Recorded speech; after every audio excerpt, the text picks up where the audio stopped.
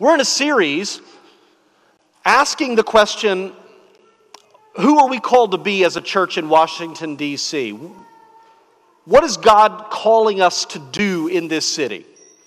What does it mean to be a church in this day and age, in a city like D.C.? And so to do this, we're looking at the book of Acts. And the idea is that as we look at the story of the birth of the church, we gain a sense of what it means to be the church. And at one point in the book of Acts, it's a little bit later, Christians are referred to as the people who are turning the world upside down. These are the people who are turning the world upside down. So what we want to ask this morning is, what does it mean to be a community of people who turn the world upside down? What does that mean?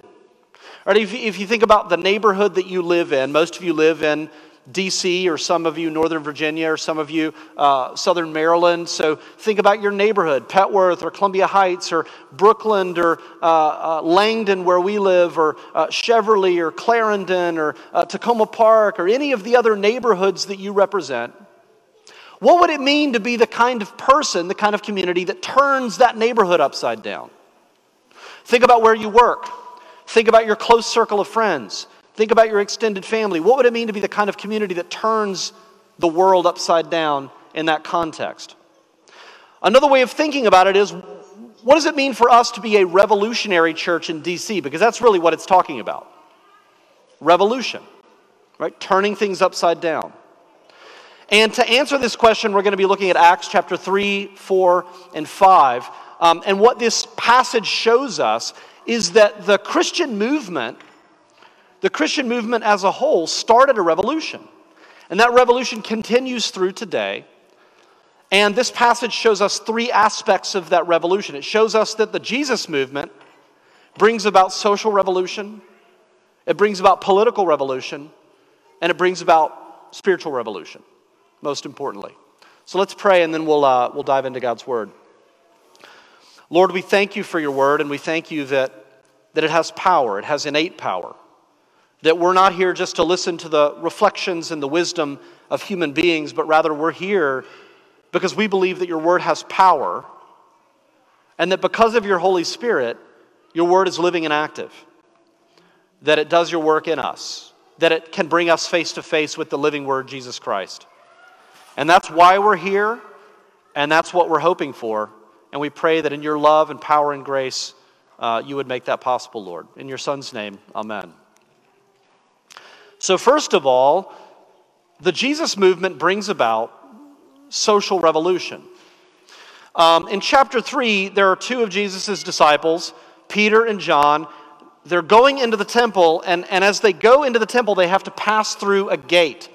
And when they pass through that gate, there's a man sitting there. This is very common for people who are poor or disabled to sit near the gate because there were a lot of people coming and going.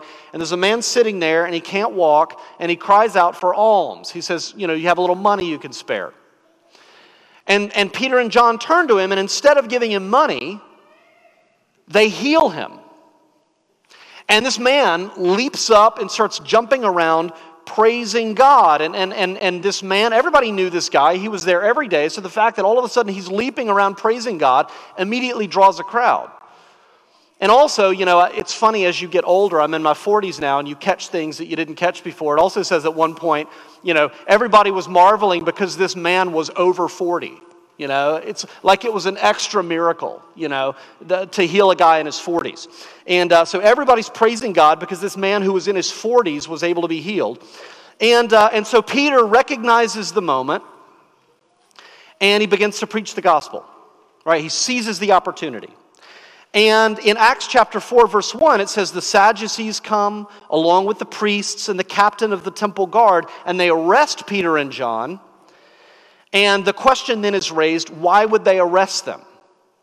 Right? Is it illegal to talk about the things that they're talking about? What's the issue? It says in chapter 4, verse 2, that they were greatly annoyed that Peter and John were preaching the resurrection because the Sadducees didn't believe in resurrection. They didn't believe in afterlife. So that's part of it. But if you read the context, that's definitely not all of what's going on here.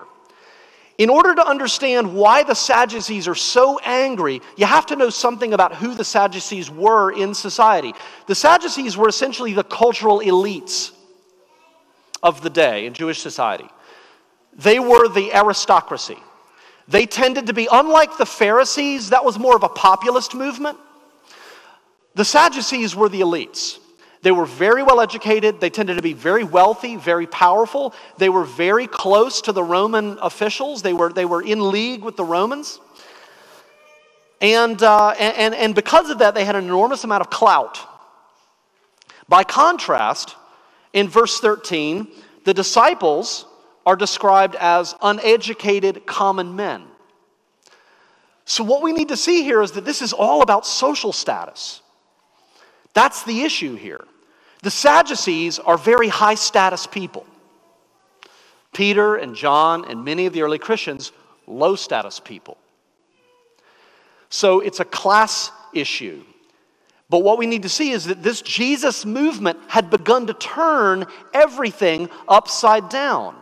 For the Sadducees, the very center of their power and influence was the temple. The Pharisees were in the synagogues. The Sadducees controlled the temple. And that was the center, there's the whole reason they had the power that they had. But look at what's happening in chapters 3, 4, and 5. There's a man being healed by the power of God. That's the kind of thing that's supposed to happen in the temple. Jesus' followers, there's several summaries of Jesus' followers selling their possessions and giving the proceeds to the poor. And you say, well, why does Luke keep summarizing this? Well, it's kind of twisting the knife a little bit. It's making a point. That's the kind of thing, according to Deuteronomy chapters 14 and 15, that is supposed to be overseen by the temple. Right? Selling your possessions, giving to the poor, that's supposed to be a temple activity. But Luke keeps telling us this is happening in the streets. It's happening in people's homes. Right? In Acts chapter 4, when they're being examined by the temple authorities, they quote Psalm 118. They say, the stone that the builders rejected, the stone that you rejected, Jesus, has become the cornerstone. They're not just waxing eloquent there. Psalm 118 is full of hints that one day God is going to establish a new temple.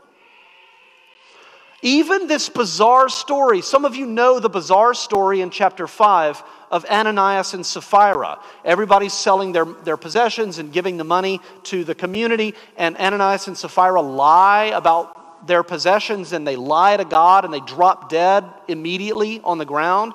And you say, well, why in the world would Luke include that story? There's all these amazing stories of healings and generosity, and then two people just drop dead, and you're like, why would Luke include that? Well, if you look back at Leviticus chapter 10 in the Old Testament, there's this bizarre story of two priests who disrespect God and they die as a result. And this happens in the temple. And the point of the two stories is the same. When you are in a place where God's presence actually dwells, that is no small matter. And it can't be taken lightly. And Luke's decision to include that story is meant to point us back to Leviticus to make the same point that he's making again and again and again. God is building a new temple. That's what this entire section is about. God is building a new temple, which means what?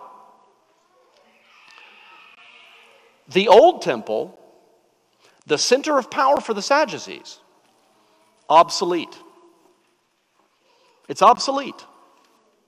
This theme runs this is the reason that Stephen is stoned a little bit later, because he's saying, don't you get it? That old temple, that brick and mortar temple is obsolete. The new temple that God's building is not built out of bricks and mortar. It's built out of people. It's built out of human beings. It's built out of common, uneducated people like Peter and John, and it's built out of educated people. It's built out of slaves, and it's built out of masters. It's built out of men, and it's built out of women. It's built out of outcasts and insiders. It's built out of wealthy, and it's built out of poor. And what we see is this new temple, this new world order, is turning the entire social hierarchy on its head. Right? This is revolutionary. Just as Jesus predicted, Those who had exalted themselves are being humbled. Those who had been humbled are now being exalted. God is turning everything upside down. So here's the first point we want to take from this as we ask Church of the Advent, Washington, D.C., what does it mean to be a revolutionary church in a place like D.C.? Here's the first point. It means being a community that is a community of grace, not a meritocracy. Because we live in a meritocracy, right? And for some of us, there are things out there in your life that make you a somebody. Right? You have things in your life that make you a somebody. You have really impressive credentials. You have a high-powered job. You have a massive, generous salary. You have an impressive array of degrees. It's not hard to meet people like this in D.C. and in our church. There are a lot of very impressive people in our church. And what this tells us is, in the new temple, in God's new world order, those things might matter out there, but they don't matter in here. They don't matter at all in here.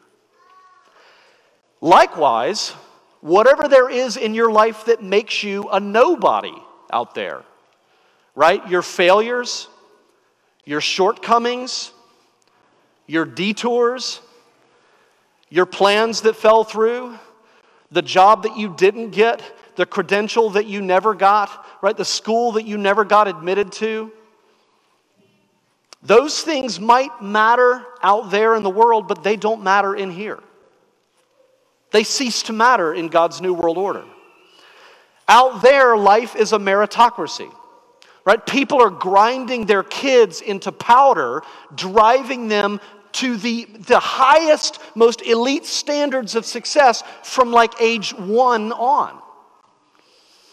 Right? Making sure they get into the best schools, get the best grades, have the best array of extracurriculars, right? And people are trying to rig the game in order to make sure their kids succeed in the meritocracy, right? People work 80 hours a week, grinding themselves into powder for the meritocracy. None of that matters in the church. In the church, the only merit that matters is the righteousness that comes through Jesus Christ to every single person in equal proportion. When churches forget this, when churches start to give in to the meritocracy game that's happening all around us, when churches start to become like the culture in this way, you begin to see status creeping into the community. The people who give the most money have the most influence in the direction of the church. You look at the elder board and you realize that it's made up of people with the most impressive credentials and the most impressive careers. Right? The CEOs, the partners. You see in the church community clear in-groups and out-groups. Clear cliques, right? Newcomers have a very hard time being integrated because everybody kind of has their tight-knit friend group. And there are groups that just don't talk to each other. That's what you see. But in a revolutionary church, we are very clear on the fact that when it comes to your status, there's only one thing that matters, and that's your relationship with Jesus.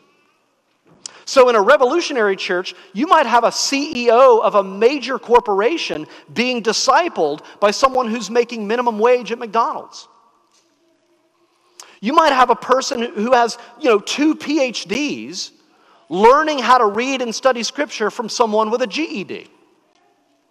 That's what a revolutionary church looks like. And that's the kind of thing that turns this world upside down.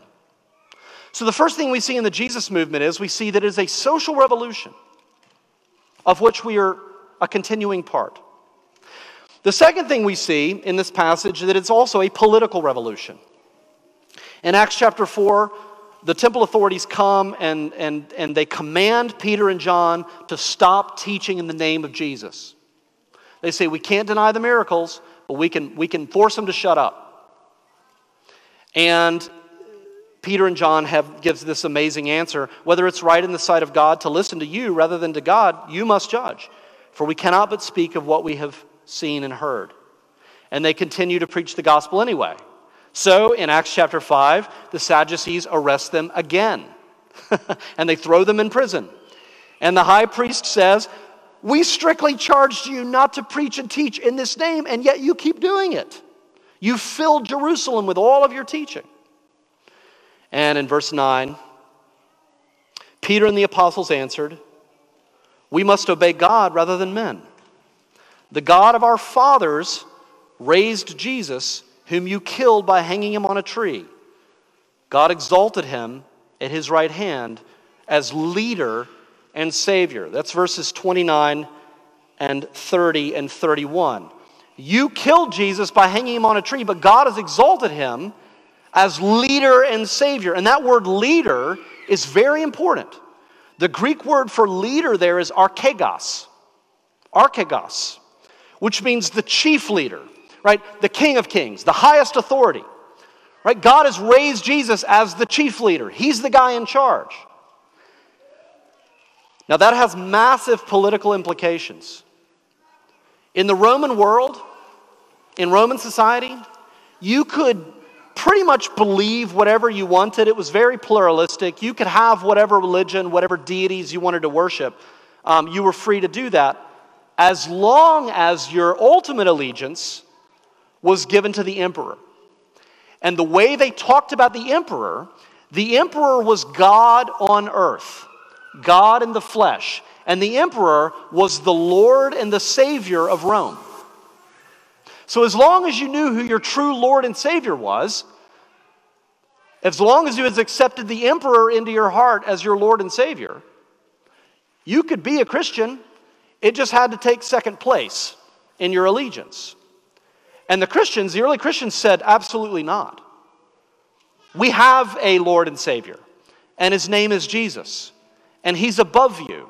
Because God raised him, even though you put him to death, God raised him and made him the true king of this world, the archegos.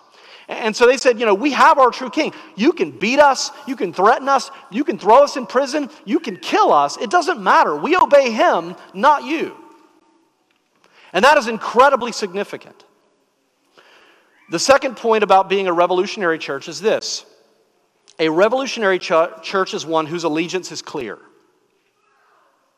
There's no doubt our allegiance is to Christ, not politics. It's to Christ alone. What happens when churches forget this? Well, you go into a worship service and you hear the same talking points in Sunday at worship that you would at the DNC or at the RNC, depending on what zip code the church is in. Right? You only see people from one side of the political aisle in the pews. And it is commonly understood that people on the other side of the political aisle are the enemy. They're the bad people. They're the people that we need to keep out. Right? And this kind of political allegiance is even more true and more visible outside the church. Right now we're in a period of religious decline, which means more and more people, as you know, are disconnecting themselves from organized religion and reporting that they are unaffiliated. They're not a part of any organized religion. And in Christianity, we see this in particular. There's a major decline in people who are affiliating themselves with Christianity. Not surprisingly, and this is measurable, you can see this in the statistics. As religion declines, politics intensifies. As religion declines, ideologies become more and more extreme. Now, what does that tell us? It tells us that you can get rid of religion, but you cannot get rid of religious longing. Abraham Kuyper served as the prime minister of the Netherlands in the first part of the 20th century, and at that time that area was becoming more and more secularized. And Kuyper argued that all strongly held ideologies, and if you look at our political landscape right now, it's filled with ideologies.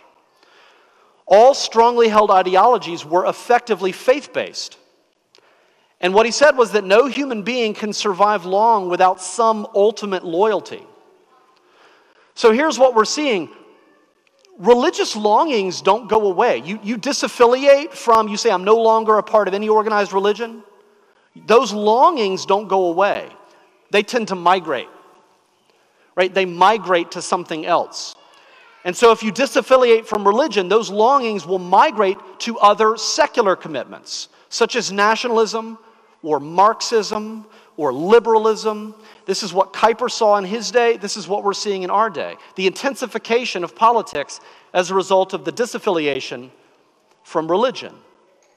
And so in the revolutionary church, we give our allegiance to Jesus Christ, not to politics, which means the revolutionary church is always willing to speak truth, even if it's hard, unpopular truth, to both the right and the left. And this is what you see throughout history. Faithful Christians challenging totalitarian regimes on the right and on the left. In the revolutionary church, you see people from all across the political spectrum gathering together and worshiping together in the same church, because they have a higher allegiance that unites them even if politics divides them. In the revolutionary church, people know how to be politically engaged without becoming politically enthralled. In a revolutionary church, increasingly, especially in a city like Washington, D.C., it means proclaiming the whole Word of God, even when it's not politically correct. It means conforming ourselves to the Word, not to whatever current codes of political correctness hold sway. This is the kind of church that turns the world upside down. This is the kind of church that brings upheaval, a holy, glorious upheaval. So this is where we are so far. We have social revolution, we have political revolution. By far the most important that we see in the early church and in our current church is the onset of spiritual revolution. Social's important, political's important, but the Jesus movement is at its core a spiritual revolution. The name of Jesus, if you read through these chapters, the name of Jesus is mentioned again and again and again and again. It's the drumbeat of these passages.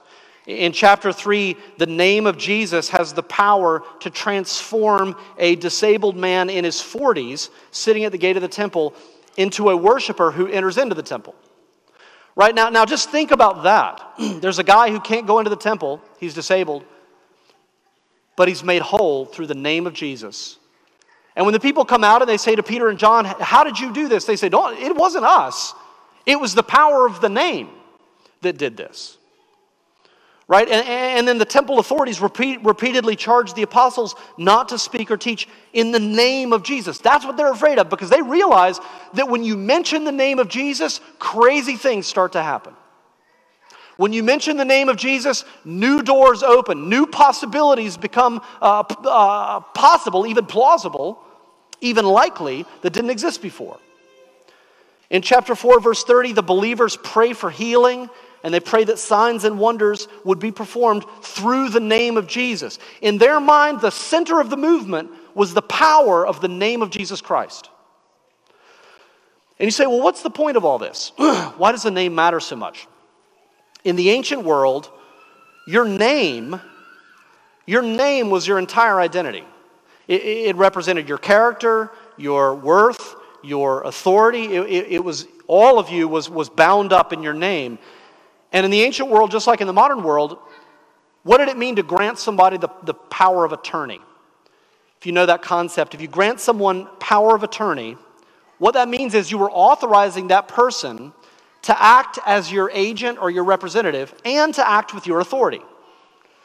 Right? If I were to give you power of attorney, it means you can act on my behalf, so you're effectively me in that situation, and you can act with all of my authority, whatever that might be. This is a very important concept. And what we see in the book of Acts is that in the early church, common, uneducated people like Peter and John are acting as Jesus' agents in the world. They are speaking and preaching and teaching and healing with Jesus' power and authority. The exact same kinds of miracles that Jesus performed. Now we see them performing. And what this means is, as they are preaching the gospel, healing the sick, caring for the poor, Jesus has given these people power of attorney. Speak my name, and speak with my authority, and my ministry will be done through you. Right? And then moreover, in chapter 4, verse 12, when it says, and there is salvation in no one else, for there's no other name under heaven given among men by which we must be saved. In the kind of modern West, we're all uncomfortable about that, and it's so exclusive and so intolerant. But we need to understand what this is saying here. All other religions say something else, right? This is one of the things that separates Christianity and other religions. This verse right here. All other religions, philosophies, worldview, whether they be religious or secular, basically say the same thing. It all depends on your name. It all depends on your name. This doesn't so much have lots of other religions in mind. I mean, that's certainly there. But equally as much is the sense that we need to decide whose name do we put our hope and trust in? Jesus' name or my name? All other religions basically say if your name is great enough, if you are morally excellent enough, if you are devoted enough, if you are disciplined enough, if your name is worthy enough, then you can attain enlightenment or go to paradise or hope to be reincarnated into a better form of existence. And it's even more true if you're a non-religious person, right? If you don't believe that there is any transcendent world, if you're non-religious, then it's completely up to you to define your entire identity, to develop your own sense of meaning in life, and then to convince yourself of your own worth. And that's a heavy load to bear. That's why the self-help movement is a multi-billion-dollar industry. Right? But all of these approaches are based on the worth and the power of your name. You need to work all of your life, make your name as great as possible, accumulate as much worth for yourself as possible, and then maybe you will make the cut. But you won't know until you die. Right? Work all your life, and then maybe when you die, you'll make the cut. If not, well, it'll be too late. And if you live like this, like it's all up to you, like it all hinges on the greatness of your name, you're going to live your entire life feeling insecure. You're never going to be really sure if you've done enough. You're going to look at other people who seem ahead of you in the race, and you're going to be threatened by their success. Am I worthy enough? The gospel, the name of Jesus, is the only alternative to that. Because the gospel alone says that the only name worthy of salvation is Jesus' name. The only name that has enough merit is Jesus' name. Because you see Jesus in the Gospels living a perfect life, a worthy life, the life that we should have lived. If you look at Jesus as a role model, he'll make you feel horrible about yourself because he's unimaginably perfect. And that's the point. And salvation in Jesus' name means having a relationship with God that is based on what Jesus has done, not on anything that we've done. Right? It's on Jesus' worth, it's on Jesus' success, it's on Jesus' righteousness. And what that does is because Jesus lived that life and it's done and it's complete and you receive it, it's once and for all. Like you can't mess that up. It happened, it's in history, it's a perfect life, and now that credit has been given to you. And your sin has been given to him. And what that means is that you have total assurance. It doesn't rest in my name, it rests in Jesus' name. And that assurance sets you free. If you're assured of that, then you can be honest about your failures. You can be honest about your shortcomings. Right? And this is what we see in a revolutionary church. A revolutionary church is a church that is a community of grace, that trusts in the power of Jesus' name, not in our own names. So in a revolutionary church, people are honest about their failures. They're honest about their shortcomings. When we confront one another, people don't immediately become defensive. Because I know that chances are there's some truth in what this person is saying. We can admit when we're wrong. We can admit that there are ways we need to grow. Because our worth isn't based in our name, it's based in Jesus' name. And what we need to recognize is these disciples are not first and foremost revolutionaries. A lot of people read Acts and they say, they started a revolution, we need to start a revolution. That's the wrong way to read the book of Acts. What we see here, and the disciples are very clear on this, they're not doing any of this in the power of their own name.